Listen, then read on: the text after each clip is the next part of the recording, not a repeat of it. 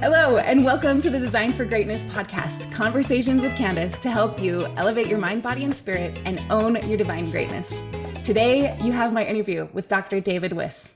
He is an expert in all things nutrition, and I'm so excited to have him here for you guys to meet him and glean powerful insights from his wealth of knowledge about nutrition and mental health.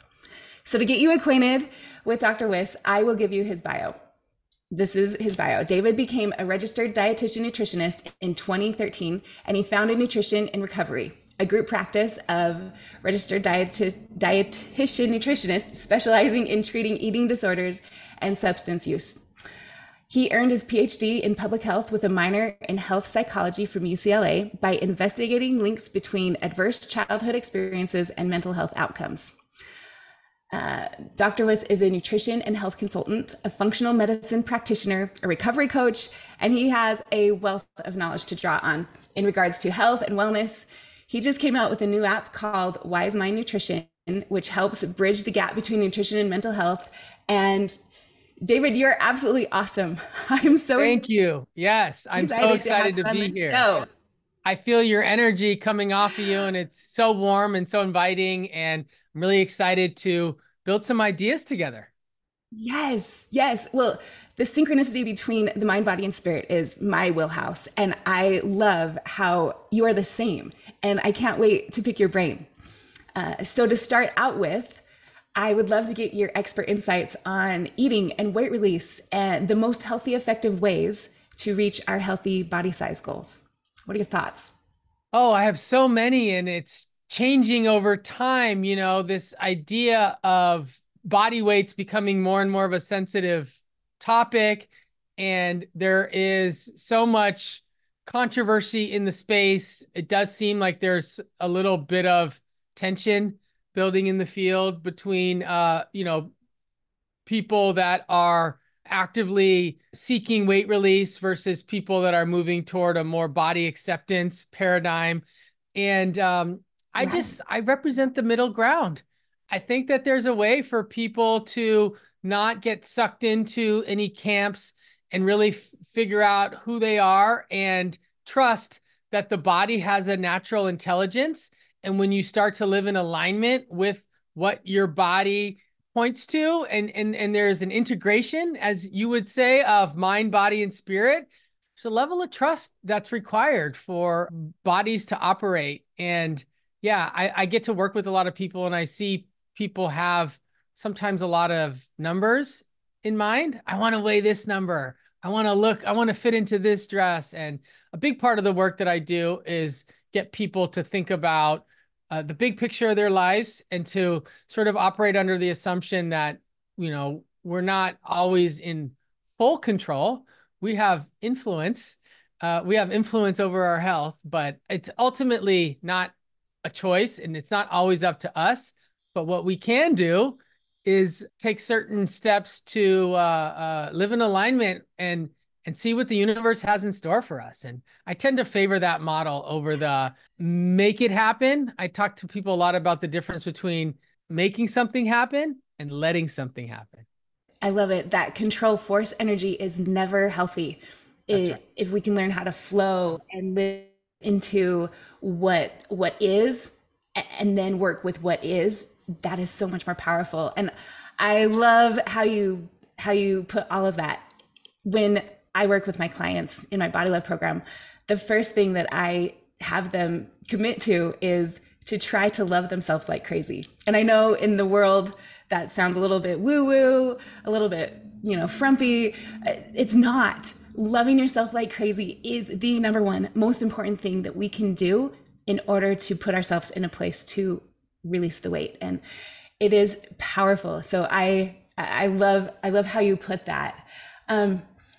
Help my listeners understand the difference between food addiction, disordered eating, and simply craving a certain type of food.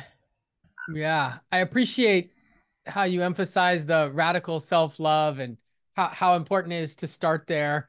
I think a lot of people want to do a lot of work to get there. And I think we're on the same page. If you can get someone to cultivate some of that from the beginning, you're going to be way more likely to get where you want to go quicker, right? And of course, everyone Yes. asks, well, what if I don't love myself, right? That's the work. Let's integrate some That's the work. deep spiritual work and let's get there. And that might mean having to look at your relationship with food in the context of, as you mentioned, ultra processed food addiction, eating disorder, uh, compulsion, craving. We have all these terms: emotional eating, loss of control eating, and they're all on a continuum, on a spectrum. I think we used to use the term food addiction, and then I think we softened it in some of the language and said, well, let's call it addiction like eating, right? So it's resembling an addiction, but a lot of people pushed back on the term food addiction, at least in the scientific literature and in the eating disorder community. And they said, you know what, food's not addictive because, one, everyone says you need it to survive. Two, not all people are addictive. And there was a pretty strong pushback against food addiction from the eating disorder community. And myself and other scholars and clinicians, we've worked really hard to figure out, okay, how do we refine this message? Because the data is crystal clear. People have neurochemical responses to food that do hijack the brain and make it difficult to think about other things. So in the last few years, we've sort of changed the term from food addiction to ultra processed food addiction to be able to specify that we're not just talking about food. We are talking specifically about Nova 4 classified ultra processed foods, which are very different in terms of their neurochemical response for some people. So that is one area of progress. We've specified the term. Of course, there's going to be people that say, well, I eat addictively with nuts or fruit or actual whole foods. And I think we've sort of come to this idea that that could be something else. That could be more of a compulsive eater profile. And there's also a lot of people that have addiction-like symptoms because they don't eat enough in the first place, right? So if someone is trying really hard to release weight and they're dieting a lot and they're not getting enough food, it can play out in this monster of appetite, right? And that can sometimes feel like an addiction. And I'm not saying that it's not, but I'm trying to best answer your question of like, what's different about these things, right? Ultra processed food addiction is based on the DSM-5 criteria for substance use disorders. So there are 11 criteria listed to have an addiction, and we break it down into mild, moderate, and severe. And these are symptoms like loss of control, continue to use despite negative consequences. And so in the world, people self-identify, as food addicts, but in research, we use these instruments, the Yale Food Addiction Scale 2.0 and the modified version, to really get a sense of whether or not someone meets that criteria. And then, of course, the next question is, well, if someone does, what do we do about it? Right. And that's when the eating disorder question comes in. I think it is important when you're assessing mental behavioral health, particularly in the realm of eating, is to look at overlapping characteristics. Eating disorders are generally, characterized by certain behaviors like binging or purging or unhealthy weight control behaviors. They're characterized by extremes, right? A lot more body image dissatisfaction. So, one of the areas that I've done most of my work has been at the intersection of food addiction and eating disorders. What if someone has very clear addiction-like eating patterns, but they also have a long history of dieting and body image dissatisfaction, right? And you get both of these constructs overlapping with each other. The question becomes like, okay, now how do you treat that? Because generally in the field, they've been looked at as very different things. Okay. If you were to just like go on to Instagram or search the internet, a food addiction provider or coach might be saying what seems like the exact opposite as someone that's in an eating disorder world. So just to give you an example, you might see someone online influencing that, food addiction requires cutting out all sugar and making sure to eat a low carb ketogenic diet. And then you go on to another influencer in the eating disorder space, and they're saying, no, it's your avoidance of these foods that are causing the problem. You need to learn how to make peace with these foods, and you need to learn how to eat them intuitively. And so we're left with these very polarizing messages, right? And they seem to be at odds. And so what I've noticed is that a lot of my clients and patients and people on the internet are confused. They say, well, and people call me and they're like, well, what do you do? What kind of services do you offer? Are you food addiction or are you intuitive eating? And, I've always been baffled by the question to think that, why couldn't someone integrate knowledge from all these different areas and bring them all together to create frameworks that would be individualized and personalized for the person? And, I get a sense by the look on your face that you do something similar, right? Bring in wisdom from different domains so that each person can find a message that resonates with them and realize that that actually might be different than the person sitting next to them, that might be different from their cousin, that might be different from their best friend, and that we're all biologically unique and we live in different social and environmental contexts. And yeah, people do need to figure out a message that resonates with them and use the right language based on their own psychological and psychiatric profile, because everyone's going to be different. We have different bodies. We have different cultures. So I've just been obsessed with helping people figure out their own unique lane to build their own nutritional identity rather than taking on someone else's. I absolutely love that. And I am 100% on board with that. The thing that I have realized, I've worked with over 300 women now in this Body Love weight release program. There is no cookie cutter way to plan your food, and it needs to be tailored to each individual person. There are frameworks, there are guidelines, there are for sure really important things to go by. But when it comes to, that's why we have our own body. That's how we can check into our own self, and our bodies will tell us once we check in what we need, how much we need, the types of food we need, when we need it. It is powerful to understand that we can get those answers inside. We don't need someone else telling us all of the specifics. Yeah, if you do that kind of work with someone, yeah, you're not just helping them nutritionally, you're helping them become more empowered. And that can spill over into other areas of our life, right? If someone is looking for a nutrition guru and you teach them how to be their own guru, pretty soon the level of confidence that can come in the food and body domain can spill over into these other areas. And maybe that person will be less dependent on some outside or external influence in some other area of life, like in relationships, right? So yes, food and body work can be very empowering for people. 100%. So what I do then is I help people understand what their body is telling them, learn to hack their body is what I call it, to hack their own bodies so that they can then be in control. And once, as you say, it's so empowering, they then step into who they really are. They own that they have gifts and talents and strengths to offer this world, and then they step up to their purpose, and it ripples into every facet of life. And learning about your body, learning how to listen to your body and follow its cues gives you that confidence to then step into that. And it is so, so powerful. I have another question for you. And it kind of piggybacks on what you were saying about eliminate the food or moderate it or don't do it, and all of the different things that we're being told. Speak to processed food for me for a minute. I know through research and through my own experience that our hunger cues, when we tap into what our body is telling us, they get skewed when we eat a lot of what you're calling ultra processed foods, the sugars and the flours.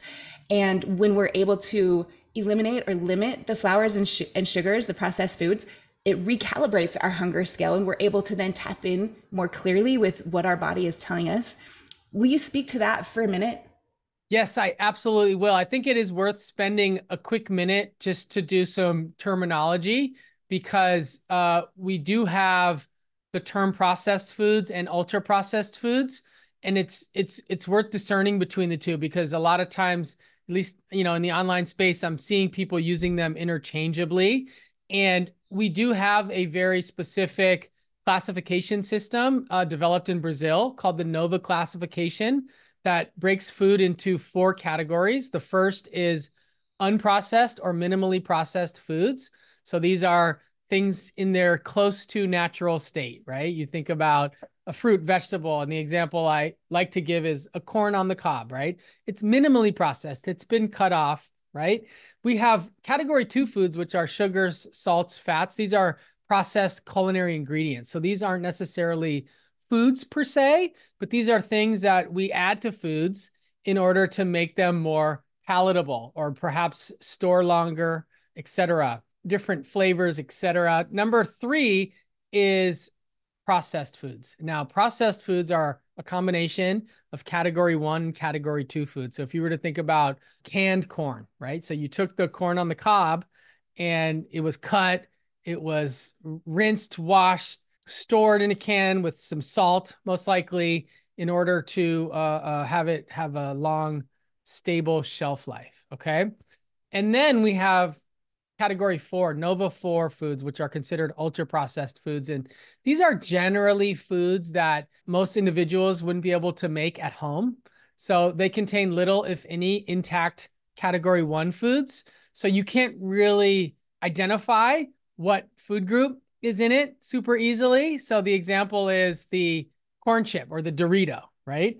And I think it's safe to say that these are foods made by large scale industrial practices and they're generated for profit. They're made by multinational billion-dollar food companies.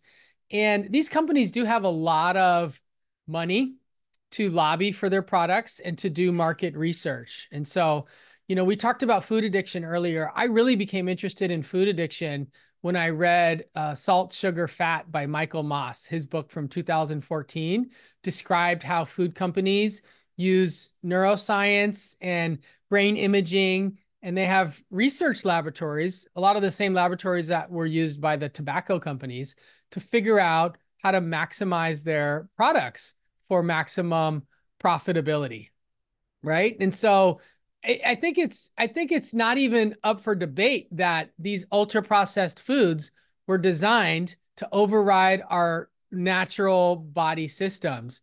And so I think we're in alignment if we are going to teach someone how to be intuitive around food, how to tune into their own body cues. Some people will be able to do that with, a wide range of foods and be inclusive to having fun foods or even Doritos here and there.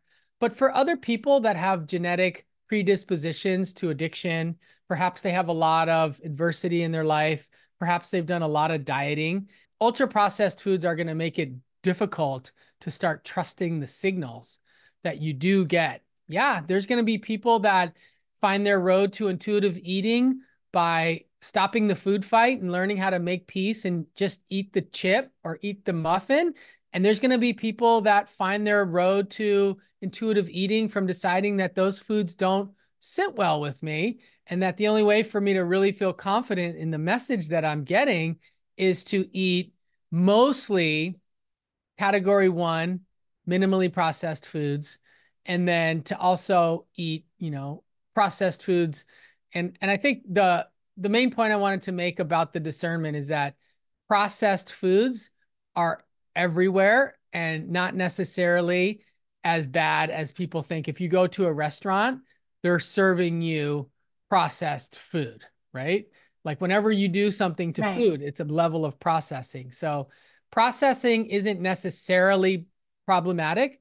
There's a lot of reasons why food is processed for palatability, storage, for culinary experiences, but it's the ultra processed foods, these packaged snack foods and convenience foods that are truly built to make money and override our own biological systems, and that are showing up not only in the research around diabetes and BMI, but my focus has been on how these foods affect mental health, how they can lead to cognitive decline, depressive symptoms, and dementia later in life. Right. It is so infuriating, truly, that these big companies have researched how to get people addicted to food, how to make their food processed in a way that creates them just wanting more, more, more, more. And it truly infuriates me. And as you're saying, it affects mental health, it affects diabetes, it affects so many other things. So I appreciate the work that you've done to call them out. I know you were part of a group that took a stand on that, and I appreciate that. And thank you for pointing those things out. When I work with my clients in the Body Love program, I require three things. First, that they're willing to love themselves like crazy, as we spoke of. Then I require them to plan what they eat and eat what they plan, which obviously no one is perfect at it. I'm not going for perfection here. But then the third thing is to analyze what happens along the way so that we can then shift and move and become the guru of our own body. So when it comes to planning what you eat and eating what you plan, the thing that I really want to speak to and understand from your point of view is, how do we endorse intentional eating without falling into that restricted eating or that diet mentality? Because we have to have a plan. Yeah, thank you for that. That is the work. It's like very clear that going too far with, dieting is a problem. We also know that not having intentions or plans can be a problem. So how do we find the happy medium? And I think, we talked earlier about how each person is different and each person will have their own little sweet spot. But I have found that when we think about creating a meal plan, there's a lot of different ways to approach that. I think the traditional way that most people have utilized has a very quantitative effect to it. It feels like it is a math formula. Someone has done calculations on calories or macronutrients and come up with a set of parameters or guidelines by which the meal plan is centered around, right? So most people associate meal plans with something like 1 cup of this, 3/4 of a cup this many ounces of this. And I do think that some people would benefit from that approach, but the majority of people, that feels like a pass fail sort of a diet plan. And yeah, it's exhausting. It feels exhausting. It feels like something that can be very mundane and tired. And so I've never incorporated that math-centric approach in my practice over the years. I've been way more interested in helping people develop what I like to call guiding principles for eating. So a meal plan could look like like I said, some printed out sheet with a menu on it. But it can also be a set of principles that someone develops based on their own introspective work and their own patterns. So, for example, a meal plan, in my opinion, could be, I'm going to eat 3 meals and 1 snack and an optional dessert. You know what I mean? So that could be a starting place. And someone could say, I'm going to have my first meal within 30 minutes of waking up. And I'm going to try to have it before I drink my coffee, right? Lunch is going to be approximately this time. I have a snack and dinner, and at each of my meals, there's going to be at least 3 different food groups, right? So you could use a system to identify, this is clearly what we're aiming to eat. And by using a system where you aim on what to eat, you don't have to put so much of your focus on what not to eat. I think a lot of diet plans do focus on, all right, here's your numbers. Here's your list of foods that you can never eat. Now go, let us know how it works out, right? And it feels, like I said, a lot of pressure. When you build a plan full of guiding principles and you just start listing out all the things that you do want to do, you have a much more clear roadmap of steps to take. So it could look something like, I'm going to have 3 meals and 2 snacks. I'm going to get all the food groups daily. I'm going to get 3 food groups at all my meals. I'm going to see that there's a fruit or a vegetable present at meals. I want to get all the colors of the rainbow every day. I'm going to drink 2 liters of water, first by lunch, second by dinner, right? And you could start, I'm going to check in with my hunger and fullness before and after meals. I'm going to sit for a few minutes in the morning and set some intentions for positive body image, right? And you can build this whole plan, right? I'm going to, whatever other wellness behaviors someone is interested in terms of, movement, sunlight, hot, cold, whatever other components of someone's wellness plan can all be built into what people like to call, a meal plan. And then once you have all this criteria of stuff that you're working toward, there's just an endless world of possibilities there. And it feels expansive rather than I'm moving through life with this piece of paper that someone gave me, and I'm going to see how many days I can do this before I fail, binge, and then cancel my appointment or let someone know that it's just not working out, right? So there are ways to help people become deliberate and intentional with eating and have it not feel like a punitive pass-fail experience.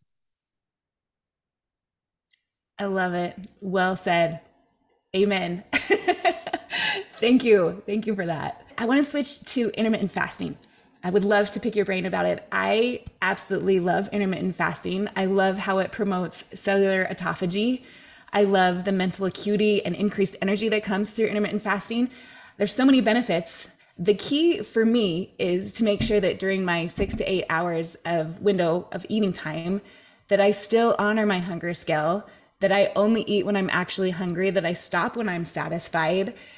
I realize many experts dislike intermittent fasting, stating that it's restrictive and it leads to binge eating.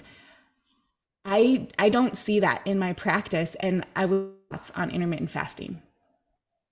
Yeah, it's another perfect example of how I am of two minds. I certainly have seen the benefits of intermittent fasting for people, and I've also seen the flip side of the coin. I probably have a little bit of a bias toward seeing the flip side, just because of the nature of the work that I do. I tend to work with people that have a proclivity toward extremes.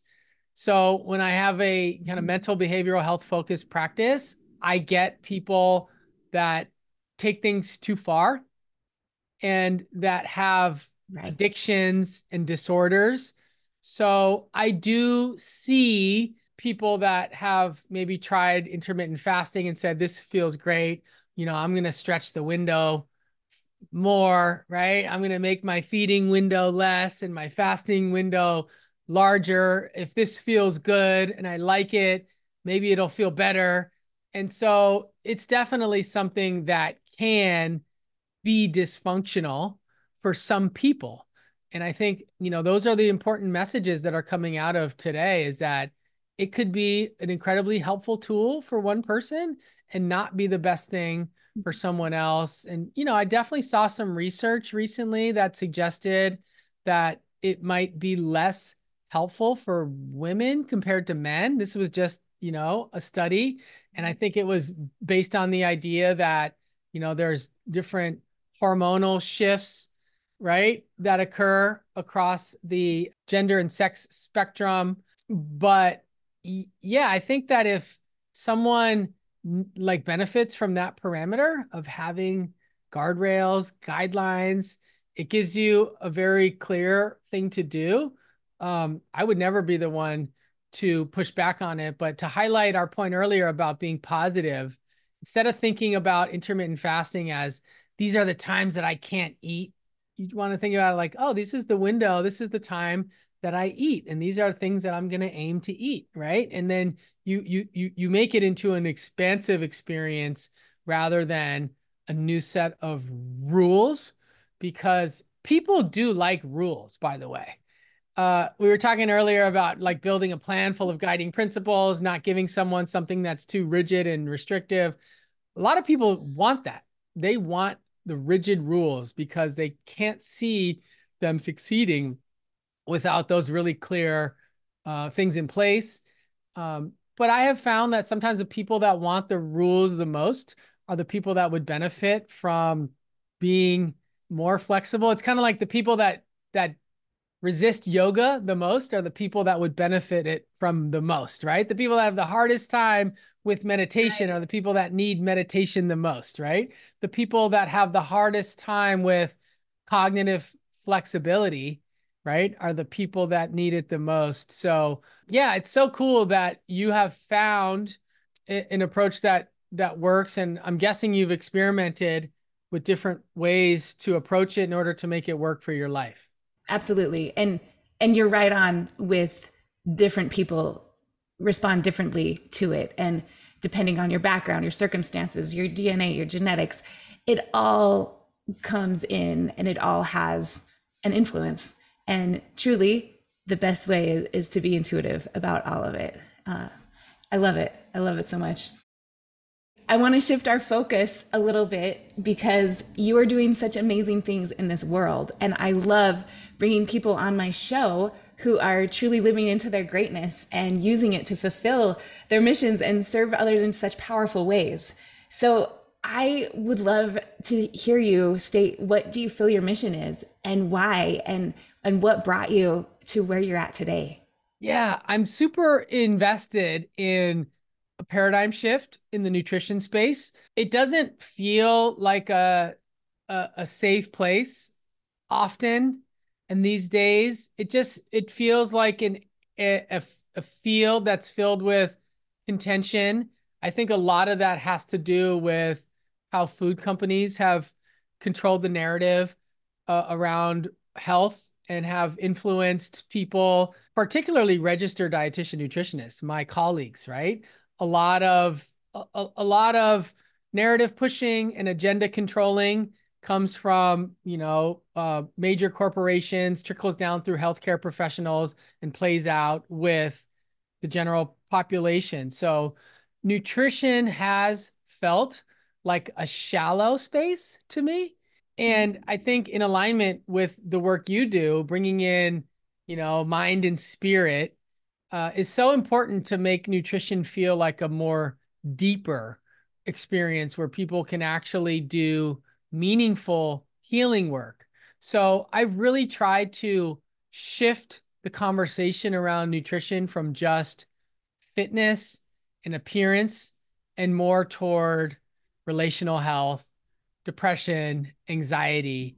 And it's really exciting times because we have these emerging fields of nutritional psychiatry, nutritional psychology, and there is a deep interest in utilizing food as medicine for mental health outcomes.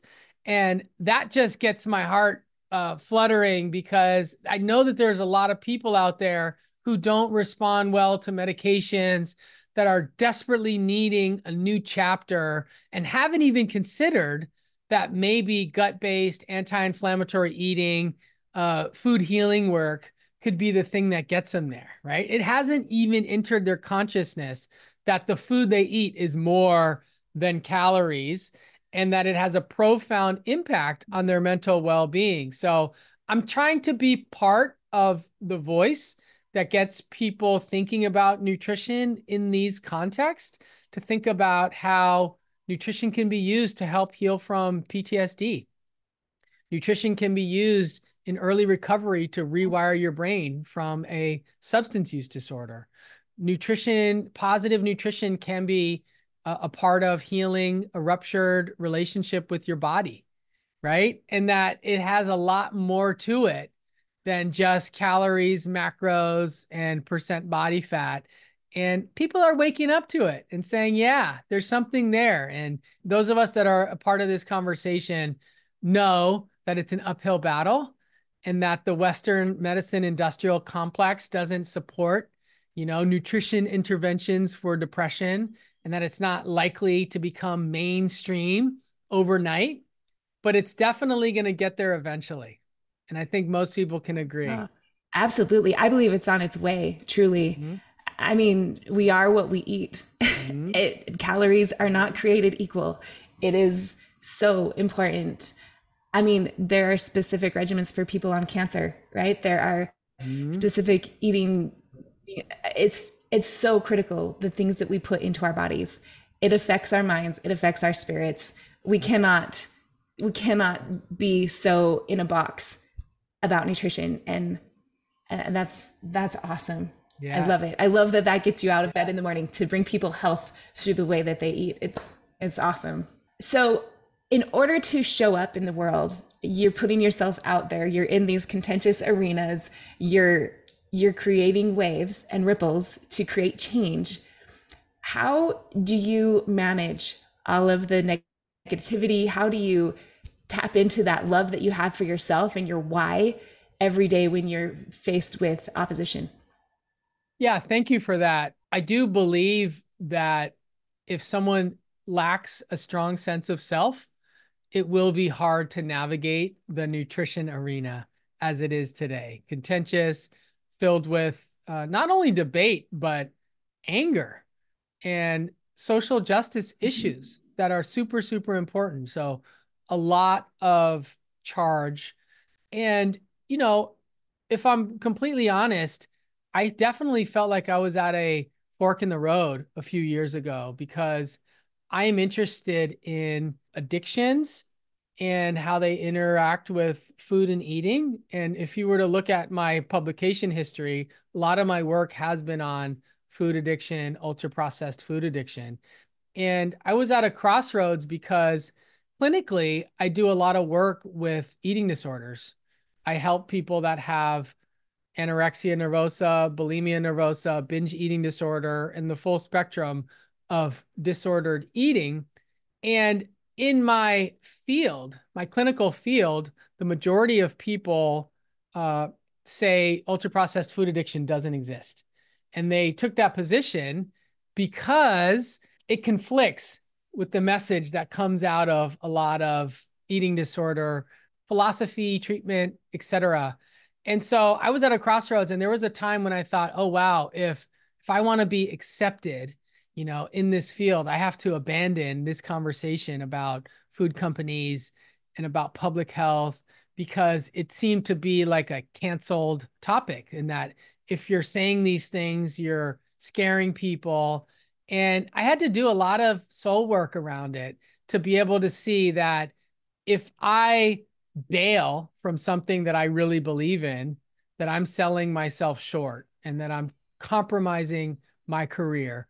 And so, yeah, I've sort of been the guy that doesn't identify with either camp in a pure form. I said, "Hey, let's mediate these conversations. Let's bring them together. Let's write papers about what happens when they're both occurring at the same time." And, you know, so I've spent a lot of years educating the food addiction community and researchers and clinicians about eating disorders. And I spent many years educating the eating disorder community about ultra processed food addiction. And the cost has been is that both sides look at me like I'm crazy sometimes because I'm interested in the intersection, right? They're like, "Wait, are you with us or are you with them? Which side are you on?" And I was like, can you pause and consider the possibility that two things can be true at the same time?" And so, yeah, the work that I've done at the intersection of those two constructs and to promote nutrition for mental health has definitely had its costs. It's definitely taken a toll, but it's been so worth it because we are emerging into a new landscape where people will use our wise minds. Well, and I think that soul work that you spoke to is what gives you the stamina, the grit to stand up and truly own your truth, Yeah. truly stand in your power.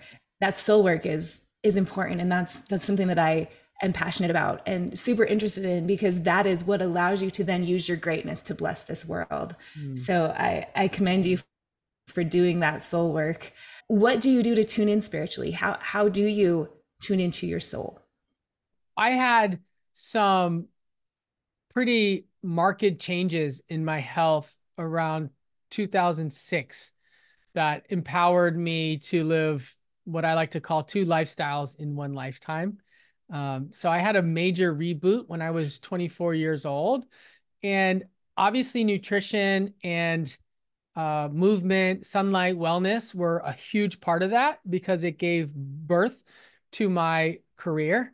But I also learned at that time about, meditation, prayer, but I think the biggest thing I learned in starting my life over was that in order for me to truly be well, I had to dedicate a little bit more energy than the average person into the welfare of other people, and that I need to practice getting out of self in order to feel useful. That a feeling of usefulness is actually a spiritual practice. So instead of me talking about how many minutes or hours I can meditate, I learned that I want to think about how I can show up and be a contributor, and to think about that as a spiritual practice. So, for example, my mother has dementia and is in memory care, and I try to go see her once a week. And it's not just about going to see her. Before I actually get out of my car and walk in, I might take a pause, a minute to do some breathing and to be able to visualize the way that I'm going to show up when I see her. So thinking about the difference in the quality of how I show up for the world and the relational dynamics that play out rather than just the quantity, and to be able to check the box and say, I saw my mom for an hour on Saturday. It would be better for me to show up there with an open heart and a phone that doesn't get pulled out, and to be there present for 20 minutes than to be there moody and anxious and ready to leave for an hour, right? So I have learned in my spiritual practice to focus on quality rather than quantity, and to think about my relational dynamics with other people truly as a proxy for my relationship with the power, right? Is that if you want to know about my spirituality, like ask the people around me, ask my wife, my family, the people that work for me, right? How am I showing up? And that tends to be the most potent indicator. I love it. It's all about our heart. And I know our spirits have basic needs, just like our bodies have basic needs, and connection, contribution, and growth are those basic needs. And having that heart-centered ability to serve and tap into your heart in everything you do, that is a beautiful spiritual practice. David, thank you so much for being here today. I have loved everything that you've said. I know my listeners are just going to eat all of this up and feel so grateful for all you've offered. As we close, is there anything on your heart that you would like to leave us with today? Yes, it's a really exciting time in my life. I spent the last 2 years developing a app for Apple and for Google separately. And it's called Wise Mind Nutrition. And it really brings together all the work that I've done clinically in the last 10 or 11 years, and offers a no cost or low cost resource for people that want to use nutrition and lifestyle medicine to improve their mental health. So it is part of the paradigm shift that I talked about earlier, where people can learn how to think about food differently, eat differently, connect to food differently without it feeling like too much math or a diet program. And it shows people how their mental health may have improved or changed over time. So it tracks different outcomes, which is super exciting. And probably the coolest part about it is that it's built for people to connect with others on the app. So if you have a friend, coach, provider, family member, a colleague, and you want to share your food logs and your journals with someone, you can, request each other based on username. And so I follow all of my clients on the Wise Mind Nutrition app, and I have people that are starting to follow each other to be able to see and get inspiration. And we're building a little community of people who want to remember who we are. That is absolutely fantastic. I will for sure put a link to those in our show notes. Sounds amazing. Well, thanks again for being here and for owning your greatness and making the world a better place. You're amazing, David. Appreciate you. I appreciate you. Thank you so much. Friends, thank you for joining me today. I hope as you listen to Dr. David Wiss, you were able to sense how passionate he is about using nutrition to generate health in our mind, body, and spirit. I hope you check out his app. Wise Mind Nutrition, which I've linked to in the show notes. Truly, when we tap into our own body and learn to be intuitive about our food intake, we will get to a place where we become the guru of our own body and live in body love. Listening to our body, learning what it is telling us, and responding generously to it is the key. That is what my Body Love program is all about. If you would like some guidance and help to reach your body size goals, that is my wheelhouse. I will leave a link to my Body Love program in the show notes. And remember, the key is to learn how to genuinely love and accept yourself. I'd be honored if you allow me to show you how to do this. And remember, you are designed for greatness.